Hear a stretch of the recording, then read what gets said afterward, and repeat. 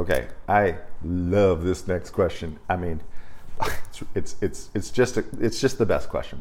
Should I take money out of my stocks when the stock market is down? No. What the hell are you thinking? Take money out when it's down? So in other words, what you're saying is, should I buy high and sell low?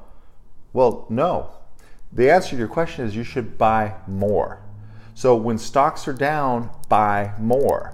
So everybody has trained their mind that when the stock that they like is up, they want to get more because they want to get in on the excitement. They're like ready to go. Let me get more and more. So they pay at the top. And then when it goes down, they get all depressed, go, oh, it's down. Oh, should I sell it? Now I'm feeling bad about my account. Well, did the stock change at all? Is there anything fundamentally that changed about how you feel about that stock? The answer is it shouldn't, right? Apple is still Apple at $122 or $250. It's still Apple. So this is the difference between investing and trading. I'm telling you to be an investor, not a trader. Traders try to catch the market low, it goes up a little bit, they sell. That's a full-time job that takes intense focus, and I have literally watched lives be ruined trying to trade. It's very addictive.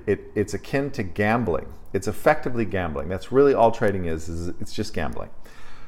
Investing is different. Investing is saying, I believe in Apple because I buy their products. I see what they're doing. I believe in Tesla because I had a client call me.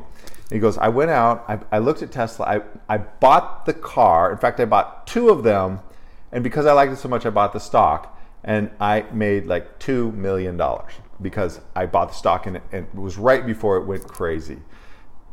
Why? Because he bought the Tesla and he realized this thing is a revolutionary, game-changing vehicle. And he's like, I like this car, I'm gonna buy the stock, right? So nothing changes if you like what you buy. It's just like asking, if I get married and my wife makes lunch and I don't like it, should I get divorced? No. You don't fold your cards when the chips are down. In investing, you do the opposite. You double down. And the same thing there. You double down. You say, okay, wow, let me double down on what I'm doing and build my relationship with this company, with this person, etc. So the answer is no, do not take your money out when the stocks are down. Find more money somewhere else and buy more of it, because when it goes back up, you'll be extra, extra, extra happy. All right, my name is Douglas Lodmell. It's the Mind Money for Young People. Remember, it's your life and it's your money. Act like it. See you next time.